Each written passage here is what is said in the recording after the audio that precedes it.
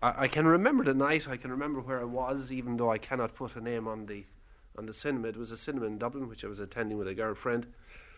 And during the interval, an announcement was made by the management to the effect that President John F. Kennedy had been assassinated. And I can remember at the moment when the news was announced, a sudden hush fell over the entire audience. But the most amazing thing from my point of view, looking back over the years, is what happened subsequently. The lights went out, the film continued, and nobody, as far as I could see, left the cinema. And I remember going down to the hotel that evening to work. And, of course, all the conversation was about JF Kennedy, and, of course, everybody felt that he was one of their family. And it was very tragic, there's no doubt about it. I was in Mother's and at home doing some ironing whenever a news flash came over the television to say that John F. Kennedy had been assassinated. And, of course, greatly shocked. And I called out to the rest of the family in the house to come quickly to hear what had happened. We just couldn't believe it. I can remember the door, a knock came to the door. I went out and my friend from about 10 doors down in the estate where we lived came up breathlessly to say that the news had just come in that President Kennedy was shot and that he was dead.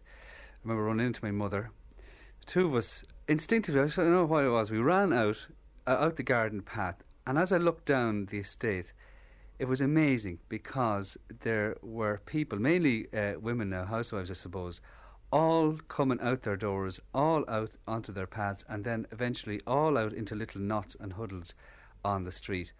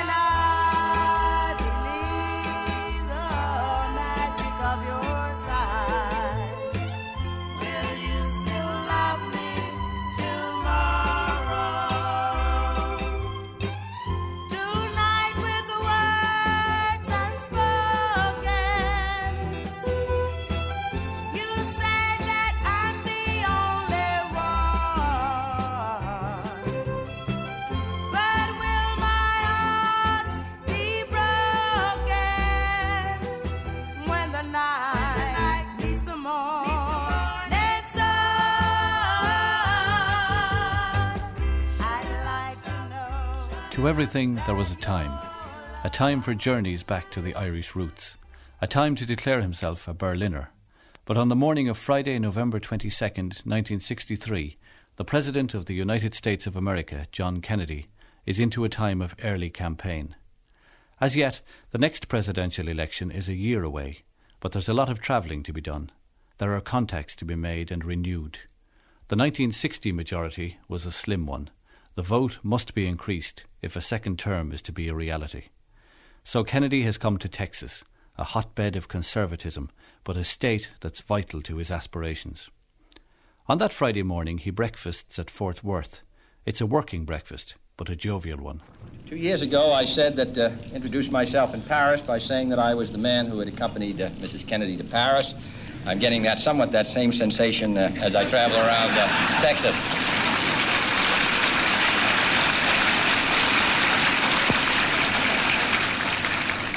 Nobody wonders what Lyndon and I wear. Don't you ever leave me sad and blue. Don't you ever tell me we are through. Don't you ever hurt me if you do. Everything they're saying will be true. People say it's just a summer romance.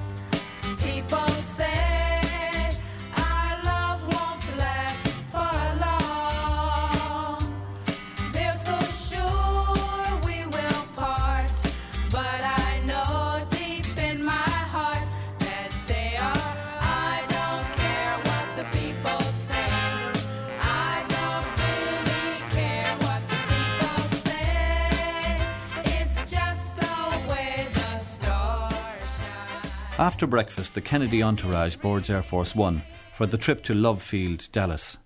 Texas is hostile country to the Kennedy administration. Between 1961 and 1962, 34 threats from that state alone have been made on Kennedy's life. Lyndon Johnson had been attacked by a mob during the 1960 campaign in Dallas. Malcolm Kilduff, a Kennedy aide, is apprehensive about the Dallas trip. I'm just kind of worried about Dallas.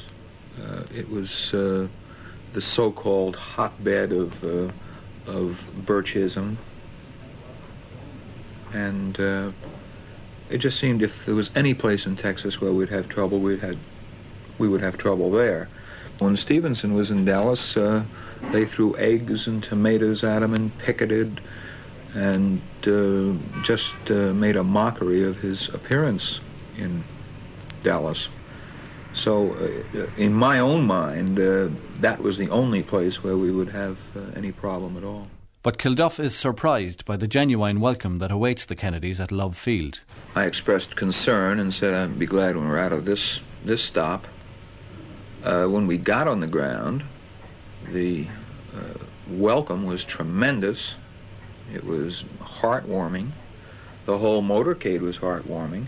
It was a complete surprise to me because we saw so little anti-Kennedy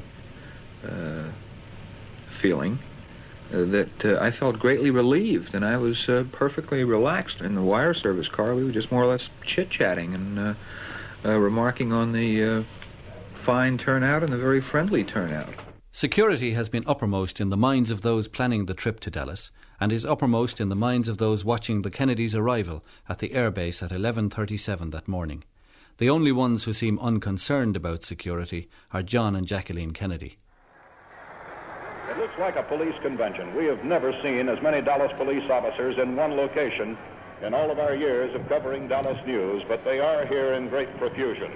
The security precautions at this luncheon they're going to attend range from the distance from the president's car door to the Trade Mart entrance and to how many doors and windows are in the building, and even the method of selecting the steak the president will eat.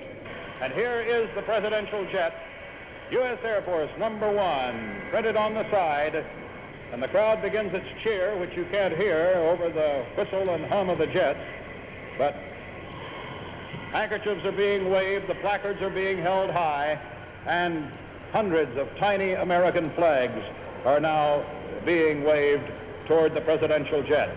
The doors fly open, and the loading ladders are being wheeled into place. This is a split-second timed operation for the Secret Service and the Air Force and the Signal Corps. Nothing left to chance. Every possible precaution has been taken.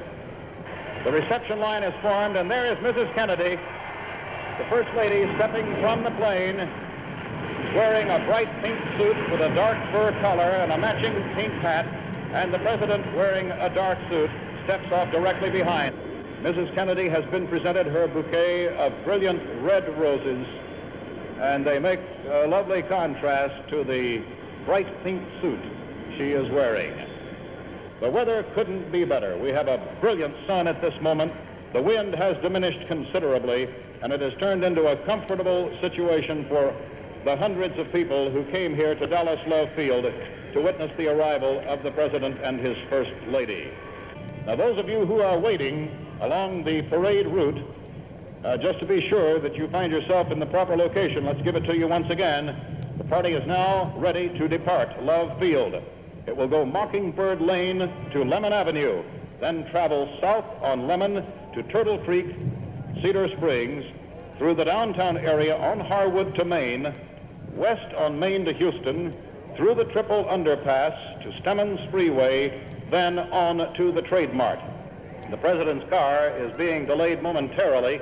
We can't see from here exactly what is holding it up, but this is the moment where the Secret Service has its point of tension. As we have talked with many of these Secret Service men in the past few days who've arranged for the President's security, they say when the President stops moving, that's when we're concerned, because that is when the possibility of trouble comes to the forefront. And here comes the President now. In fact, he's not in his limousine. He's departed the limousine, and he is walking. He is reaching across the fence, shaking hands with many of the people who have come here to see him. He is closely accompanied by Dallas police officers and, of course, the Secret Service. But Mr. Kennedy stepped out of the automobile. He is now shaking hands. Mrs. Kennedy is right behind him, and they are walking along the line of the fence, shaking hands with some of the hundreds of people who have come here to view their arrival. Thousands of children now swarming, trying to get over the fence, the Dallas police trying to keep them back, and the security is tense at this time, but is going beautifully. And now the President and First Lady are retreating from the fence. They're heading now for the official limousine where Governor Connolly stands, waiting their arrival so that they can make their way downtown and out to the Trade Mart. But this was one of those impromptu moments for which President Kennedy is so well known. So many times you have heard that the Secret Service men suddenly find themselves without the president, that suddenly he has left them and stepped into the crowd, the milling throng, and decided to shake hands and give his personal greetings. And this, once again, he did. There's the gunmetal gray limousine, blue and gray, pulling away now from the fenced area. The President and Mrs. Kennedy seated on the back seat, Governor and Mrs. Connolly on the second seats or jump seats, and then the official driver and Secret Service men are in the front seat. A flying wedge of some 12 Dallas police motorcycles leading the way, and the pace is picking up as they head for the departure gate and the trip downtown to the Trade Mart.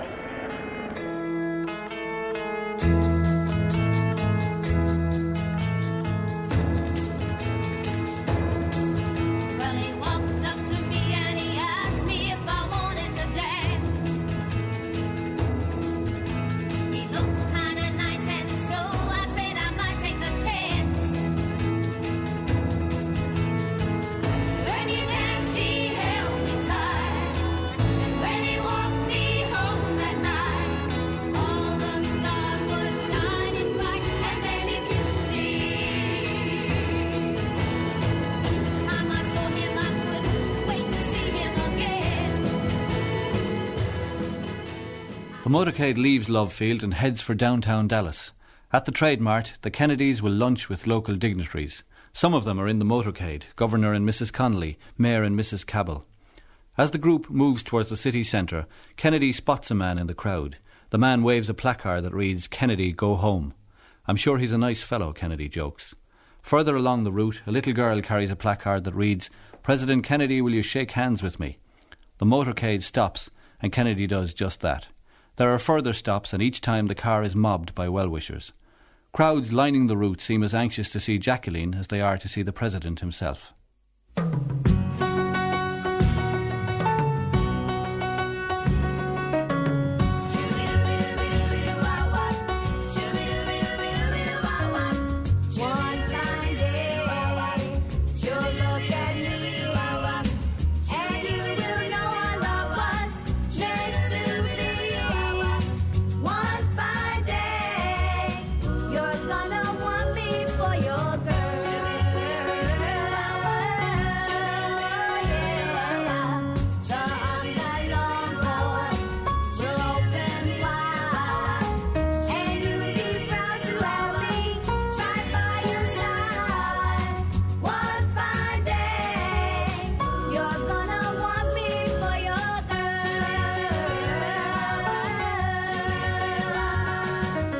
Local radio and television stations are giving saturation coverage to the presidential visit. As the motorcade turns right at the corner of Main and Houston, it heads north towards the Texas Schoolbook Depository. On Elm Street, the cars turn left, heading towards the Stemmons Freeway and the Trade Mart. Urgently, a mobile radio unit cuts in on the live programming. The President's car is now turning onto Elm Street, and it will be only a matter of minutes before he arrives at the Trade Mart. I was on Stemmons Freeway earlier, and even the freeway was jam-packed with spectators waiting their chance to see the President as he made his way towards the Trade Mart. It appears as though something has happened in the motorcade route. Something, I repeat, has happened in the motorcade route.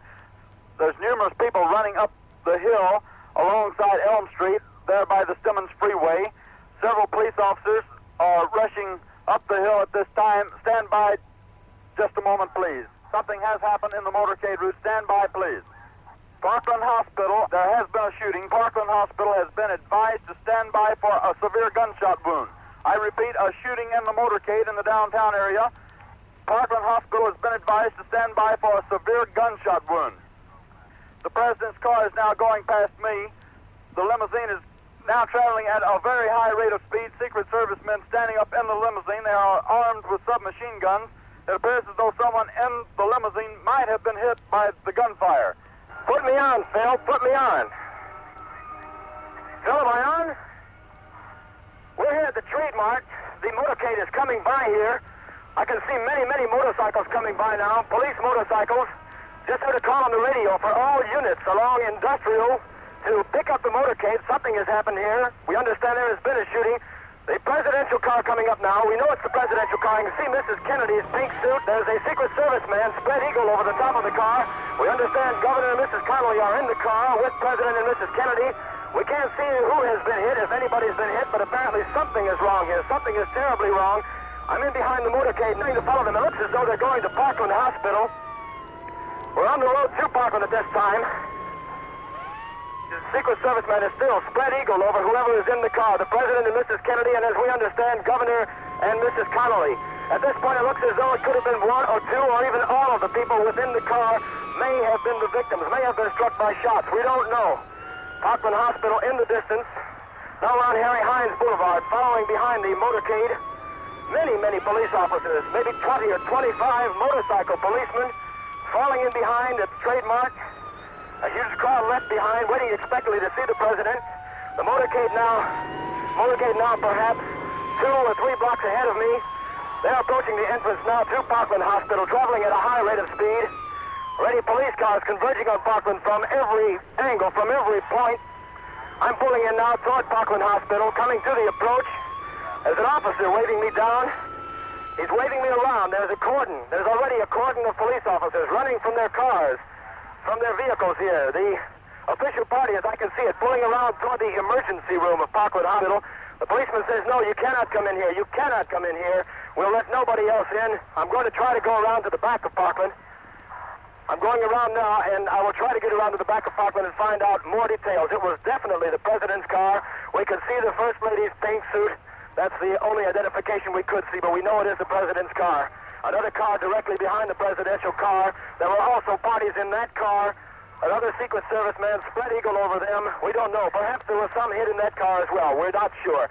Coming around behind Parkland Hospital, more details as we have them. Ron Jenkins, KBOX Mobile Unit, number 6. This is Pierce Allman from the Texas School Book Depository Building for WFAA News. Just a few minutes ago, the President of the United States turned from Houston Street onto Elm Street on his way to a scheduled luncheon appearance at the Stemmons Trade Mart. And as he went by the Texas School Book Depository, headed for the Triple Underpass, there were 3 loud, reverberating explosions. Nobody moved. Everyone seemed stunned. A few seemed to look around, wondering who has the firecrackers. Then suddenly the Secret Service men sprang into action. The convertible bearing the President and Mrs. Kennedy sped away, and officers, both plainclothes and uniformed, seemed to spring from everywhere at once, guns drawn, ordering people to lie flat. There are 2 witnesses who were near the President's car at the time of the explosions who say that shots were fired. From which upper window, we do not know. We do not and cannot confirm the reports at this time that the President has been shot. One witness says he definitely was shot, that he was hit twice, that he saw the President slump in his seat. As I say, this is not confirmed at this time. From where I am, the police have 2 witnesses. They are bringing them in now. I'm in the Texas School Book Depository Building. They're bringing some witnesses in now. We will try to learn further and relay word to the station. Jenkins at Parkland Hospital, and here everybody's talking about a tragedy that should never have happened. We've received first unconfirmed reports as to conditions of President Kennedy and Governor John Connolly. And just now we've received reports here at Parkland that Governor Connolly was shot in the upper left chest, and the first unconfirmed reports say the President was hit in the head. That's an unconfirmed report that the President was hit in the head. The President's wife, Jackie Kennedy, was not hurt. She walked into the hospital at her husband's stretcher side. Malcolm Kilduff is relaxing, chatting to veteran journalist Merriman Smith in a car at the rear of the motorcade when they hear the shots. The first time I heard a shot was just after having said to Merriman Smith, after looking at a sign, "What in the world is the Texas Book Depository?" My first impression was it was a firecracker. But the second shot, for some reason, we instinctively felt it was a rifle shot. Then when the third shot came, which was nearer to the second shot than the second was to the first, we couldn't tell whether the shots were coming towards the motorcade or away from the motorcade. We could tell it was coming from the right. I would have to go bang, bang, bang. About 5 seconds between the 5.5 to 6 seconds between the first and second shot, and then about 2.5 seconds between the second and third shots. About half the time, in other words. As a Secret Service man clambers onto the presidential car, Kilduff is uncertain about the injuries, if any, to the occupants. But of course, still, we didn't know who had been hit or why or anything else. The only other indication that we had that there was something wrong in the first car was that we could see Agent Clint Hill jump off the running board of the follow-up car and run up to the president's car and jump on the rear platform of the president's car. That platform today, of course, is always manned and protected. President Kennedy did not like to have agents riding on the car itself. He would not permit it. And we could see Clint Hill jump on the rear end of the car and Jackie reaching out for him. At Parkland Hospital, it becomes clear that Kennedy has indeed been seriously injured. We pulled in right behind the car at Parkland Hospital and, of course, looked into the car, and it was, by then, of course, we immediately knew what happened. I saw the president's head, which, of course, was in terrible condition. It was a mass of gore, is what it was, to put it very bluntly. And I don't mean to sound crude, but it's the only way that it can be said. It was just blood. It was just a mess. Just a terrible mess. Charles Brom, a local furniture salesman and himself a former soldier, is close to the motorcade when the shots are fired. He and his son have been waiting to see the president drive by. People ask later, was Jacqueline Kennedy pretty, or how she was dressed? I have no idea of those. I was so fascinated by seeing the President of the United States that I couldn't take my eyes off of him. And when that first shot went off, I thought it was a backfire from a motorcycle. But when his hands went up to the side, then I realized, my God, he has been shot. And I grabbed the boy and threw him on the ground and fell on top of him, a natural infantry instinct that came to me. But there only were 3 shots. It was not a gang shooting. It was a third wasted shot that, from the sound of it, and I'm taking into account that I've heard these things go past me before, and I'm taking into account that I stopped a couple of them, that third shot came nowhere near the parade. I felt that was the hurried shot. I would say on the first shot, I was possibly 30 feet maximum from him. Now, the car was approaching, so on the second shot, it was not more than 15 foot away when it happened. And that is on an almost direct line and 1 traffic lane away, because he had stayed fairly well in the center lane. It was clearly visible that he had been hit in the head, and that even in my position in life, I could see that the damage was severe to his head. It was as though the area crimsoned. It was not a great flow of it, but you could see the area crimson around it. I did not see blood on the first shot. Mayor Cabell is in the 4th car behind the Kennedy limousine. His is one of the cars which speeds away on the 4-mile dash to Parkland Hospital. We knew then, when it went out Stemmons Expressway, the remark was made, well, We're either going to Love Field or to Parkland Hospital. And of course, when we turned off at Industrial, it was obvious that we were headed for Parkland Hospital, which was only a short distance from the scene. We followed the presidential car and the vice presidential car to the hospital. And I jumped out and advised Ms. Cabell to stay with the car, and I was there in time to help get both the governor and the president on their carriages for wheeling into the operating room.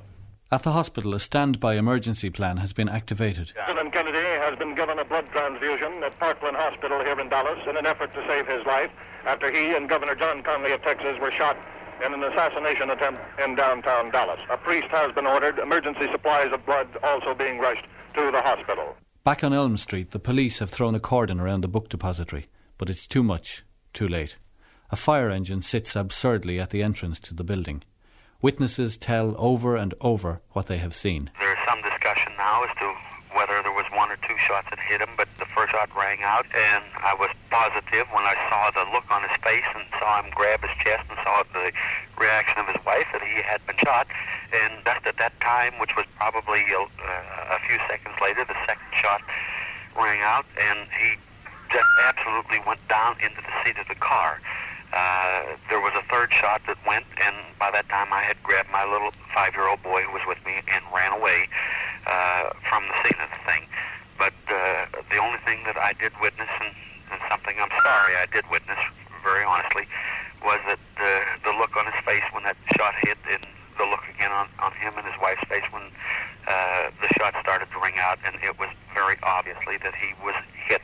The first two shots that were heard, and the first one hit the president. There was no doubt whatsoever, because his face winced and he grabbed it himself and he slumped down. I do believe without any doubt that the second one hit him because he had an immediate reaction with that second shot. I do know there was a third shot, but as I say, by that time I had grabbed my boy and started to go. I did not witness Governor Connolly's being hit. Mayor Cabell is sure too of what he heard. We were just making the turn, or just approaching the turn, when the first shot rang out. Mrs. Cabell was looking directly at the building, the depository, but when the shot rang out, Mrs. Cabell said, "Oh, Earl, a shot." And my first reaction, and I started to say, "Oh no, a big firecracker." And then, of course, the other two shots rang out in rather rapid succession.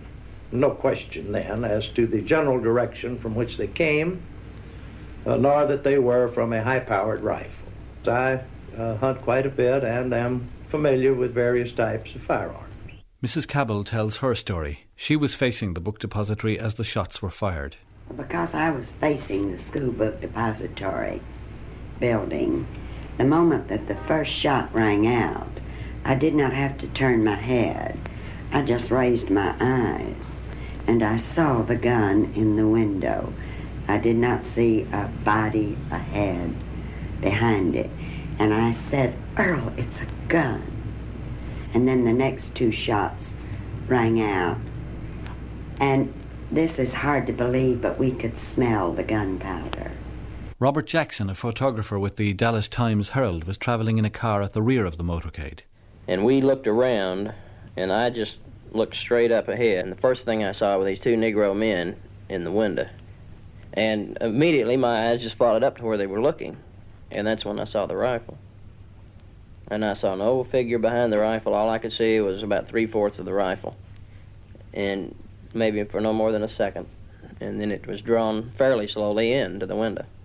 Harold Norman is one of the men seen by Jackson. He was on the 5th floor of the orange-coloured, brick-built depository when the shots were fired. Like everyone else, he had wanted to see the president. We had the window open, and by the time, when the president came around, we saw him. He was waving, seemed to be happy, everyone. And about that time, I heard a shot. And one of the guys said, "Well, somebody's shooting at the president."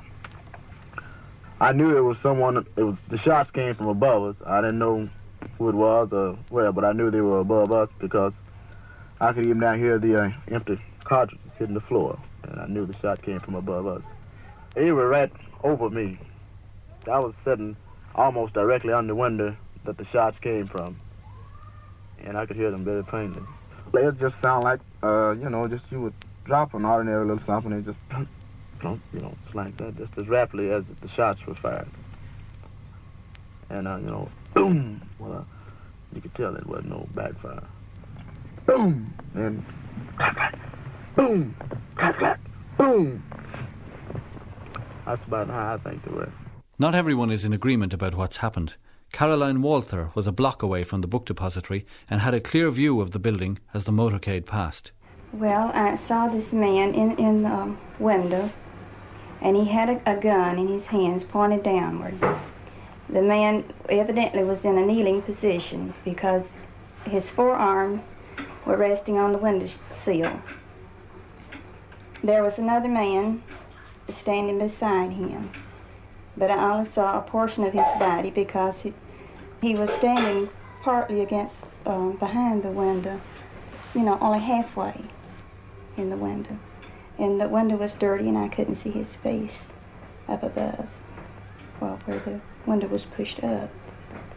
And it startled me, and then I thought, well, they probably have guards, possibly in all the buildings. So I didn't say anything. And just right away, someone said, "Here they come." And I heard one shot, and I thought at the time that the first shot was a firecracker. And after the last car passed me, I started walking back to work. And I had reached the curb, and 2 more shots. And then 2 seconds later, one more that wasn't as loud as the others. But the second and third shot were right together. And then I thought, oh, it's gunshot. And I turned and started back up Elm Street.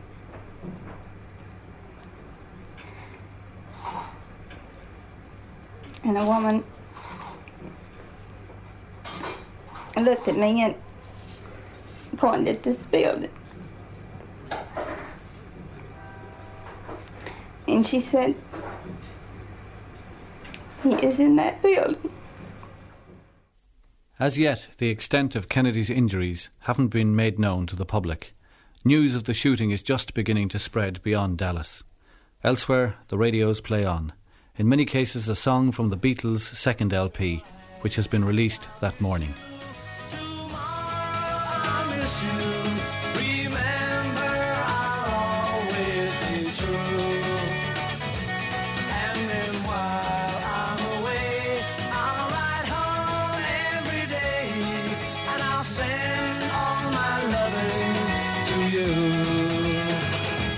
I'll pretend that I'm kissing the lips I am missing and hope that my dreams will come true. And then while I'm away, I'll ride home every day and I'll send all my loving to you. All my loving I will send to you.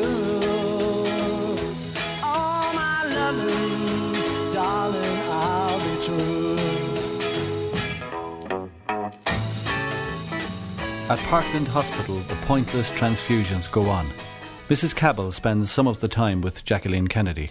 She was sitting in a straight chair up against the door of emergency room number 1 when I walked up with the gentleman who had come out to the car and asked me if I would go in and sit with Mrs. Kennedy, because it seems that her secretaries then were back in the press room. And as for women, she was alone, because Mrs. Connolly had gone up by this time to the operating room with Governor Connolly. And I walked up to her, and it was very difficult for me to say anything, of course. I simply said, "Mrs. Kennedy, I'm Elizabeth Cabell, and I'm here to do whatever I can for you. And one of the Secret Service men put a chair by her. And about that time, one of the nurses brought her coffee. While I was there with her, she refused all sedation. She did drink the coffee. Shall I tell you the rest? Yes. She asked for a cigarette. And my purse was on the floor down by the chair. And when I reached down to get my purse, I got the cigarettes out and I looked up and she was gone. And I looked over and apparently they had given Mrs. Kennedy emergency room number 3, which adjoined 1, because her purse was on a carriage in that room. And she was fumbling in her purse for a cigarette. And I said, Mrs. Kennedy, I have a cigarette here for you. And I don't think she even heard me. Finally, she found the cigarette. And then she turned and looked at me as though she had never seen me before. She said, but I don't have a match. Finally, it's Malcolm Kilduff who enters the press room of the hospital and delivers a short statement to the waiting journalists. President John F. Kennedy died at approximately 1 p.m. of a gunshot wound in the brain. Within minutes, the news is flashing around the world. Just a moment. We have a bulletin coming in. We now switch you directly to Parkland Hospital and KBOX News Director Bill Hampton. The President of the United States is dead. I have just talked to Father Oscar Hubert of the Holy Trinity Catholic Church. He and another priest tell me that the pair of men have just administered the last rites of the Catholic Church to President Kennedy. I asked the father, is Mr. Kennedy dead? And his quote, he's dead all right. And just a few seconds ago, I talked to Thurman Ward, the Justice of the Peace of Garland. He's now here at the hospital to apparently officially declare that the Chief Executive of the United States has expired. President Kennedy has been assassinated. It's official now. The President is dead. Women here in shock, some have fainted. Grown men, Secret Service men, standing by the emergency room, tears streaming down their face. There's only one word to describe the picture here, and that's grief, and much of it. It's official, as of just a few moments ago. The President of the United States is dead. The priest who administered the last rites to the President is Oscar Hubert. As I walked in, I saw the President lying on an emergency table. I noticed that his lower extremities were extremely white, and the thought came to me, there's no blood in this man. He was covered with a sheet from his head down to below his knees. And the President's wife was standing at the right side of the President. And I walked around her and expressed my sympathy briefly, and immediately gave conditional absolution to the President. I removed the sheet down to the tip of his nose, and I anointed him with the holy oils, giving him the extreme unction, as we called it at that time. It is now called the Sacrament of the Sick. And put the sheet back over his face. And I did not know where he had been shot, where the bullets had struck him, and I had no thought of looking for anything like that. So then, shortly after this, the crowd in the emergency room dispersed, and I went out into the corridor. The President's wife was seated in a chair. I walked over to her and expressed my sympathy to her and that of my parishioners, and she thanked me very graciously and asked me to pray for the President. But I will never forget, of course, the agonized look on the President's wife's, on what shall I call her, Mrs. Kennedy's face. She seemed to be in a daze. As quickly as possible, the gruesome task of moving the President's body from the hospital to Air Force One is begun. Waiting ambulance men are asked to help. We're standing by there. One of the Secret Service men come up and told us that we would have to help putting the President into the casket and getting him to the airport. Before we put the President in his casket, the President's wife took her wedding band. It looked to be like her wedding band off of her finger and put it on the President's and kissed his hand. Caught in the momentum of events, Malcolm Kilduff finds himself only gradually coming to terms with what has happened. Well, the magnitude of the event, I don't think hit me at any one particular moment. I think once I looked into the car, that was a step. Once I did see the president's body on the emergency table, that was another step. When a Secret Service agent told me he was dead, that was another step, and it came in a succession of steps over a period of maybe 20 minutes. So it was not one big shock at one time, as it had been, say, for Mrs. Kennedy. The bronze coffin is wheeled from the hospital. Jacqueline Kennedy walks beside it, her pink suit spattered with blood. In the early November afternoon, John Kennedy's body is driven from Parkland Hospital to Love Field. It's just 3 hours since his arrival in the city.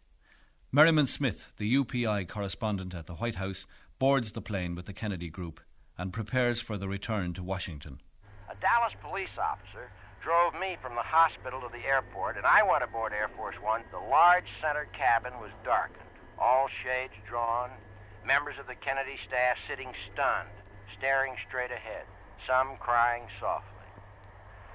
Sarah T. Hughes, 67-year-old federal judge, old friend of the Johnsons, rushed in a special car to the big white ramp at the front of Air Force One. Someone pressed a small black Bible into the hands of the judge as she went aboard. Secret Service agents gently placed the coffin in the rear cabin of the plane, a cabin, incidentally, which served as the living room for the president and his family when they were airborne. Jackie went to a small bedroom. She wanted a few moments to compose herself. Then Mrs. Kennedy walked down the narrow corridor from her bedchamber and into the lounge. She was dry-eyed, but her face was a mask of shock. As a man might lead a small child, Johnson took her hand and led Jackie to a place at his left side. Mrs. Johnson stood at his right. Johnson then nodded to the judge, and thus a new chapter of American history began. I do solemnly swear that I will faithfully execute the office of President of the United States, and will to the best of my ability preserve, protect, and defend the Constitution of the United States. So help me God. The ceremony had taken only 2 minutes. It was 2:38 p.m. Central Standard Time, and the president called out quite firmly, "Now let's get airborne." The pilot, Colonel James Swindoll, immediately started the engines of the big gleaming silver and blue fan jet, and in another few minutes, Air Force One roared down the Dallas runway. Once the plane was airborne, the Johnsons settled down in the lounge where the swearing-in ceremony had taken place. Mrs. Kennedy left her bedroom again and walked slowly down the corridor to the rear cabin. She sat down beside the coffin, and there she remained throughout the flight, never more than a matter of inches from her husband's body. As Air Force One sped toward the nation's capital, Johnson got to work with members of his staff. He drafted what was to be his first public statement. Then he placed a special radio telephone call to Mrs. Rose Kennedy, the late president's mother. By this time it was dark. We could see the lights of Andrews Air Force Base coming up fast, and we put down for a glass-smooth landing at 5:59 Washington time.